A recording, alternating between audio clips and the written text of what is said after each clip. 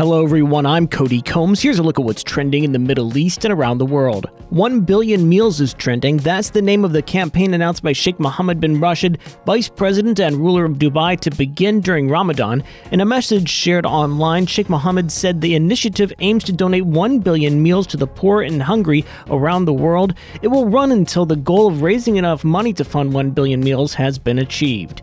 A flying hydrogen boat is seeing a lot of attention on social. That's right, a flying boat powered by hydrogen that celebrates the UAE's Pearl legacy was unveiled at the Dubai International Boat Show. The vessel, called X-Pearl, has been designed to transport up to 8 passengers, quote, at the crossroads of the comfort of a luxury car, the convenience of a fast boat, and the stability of a plane, said French company Sea Bubbles, which designed and built it.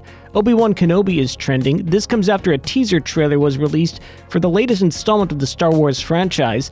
There's a lot of opinions about the trailer, of course, positive, neutral, and negative. There's also a lot of speculation about what to expect, but one thing is for certain, it's slated to debut on Disney Plus on May 25th.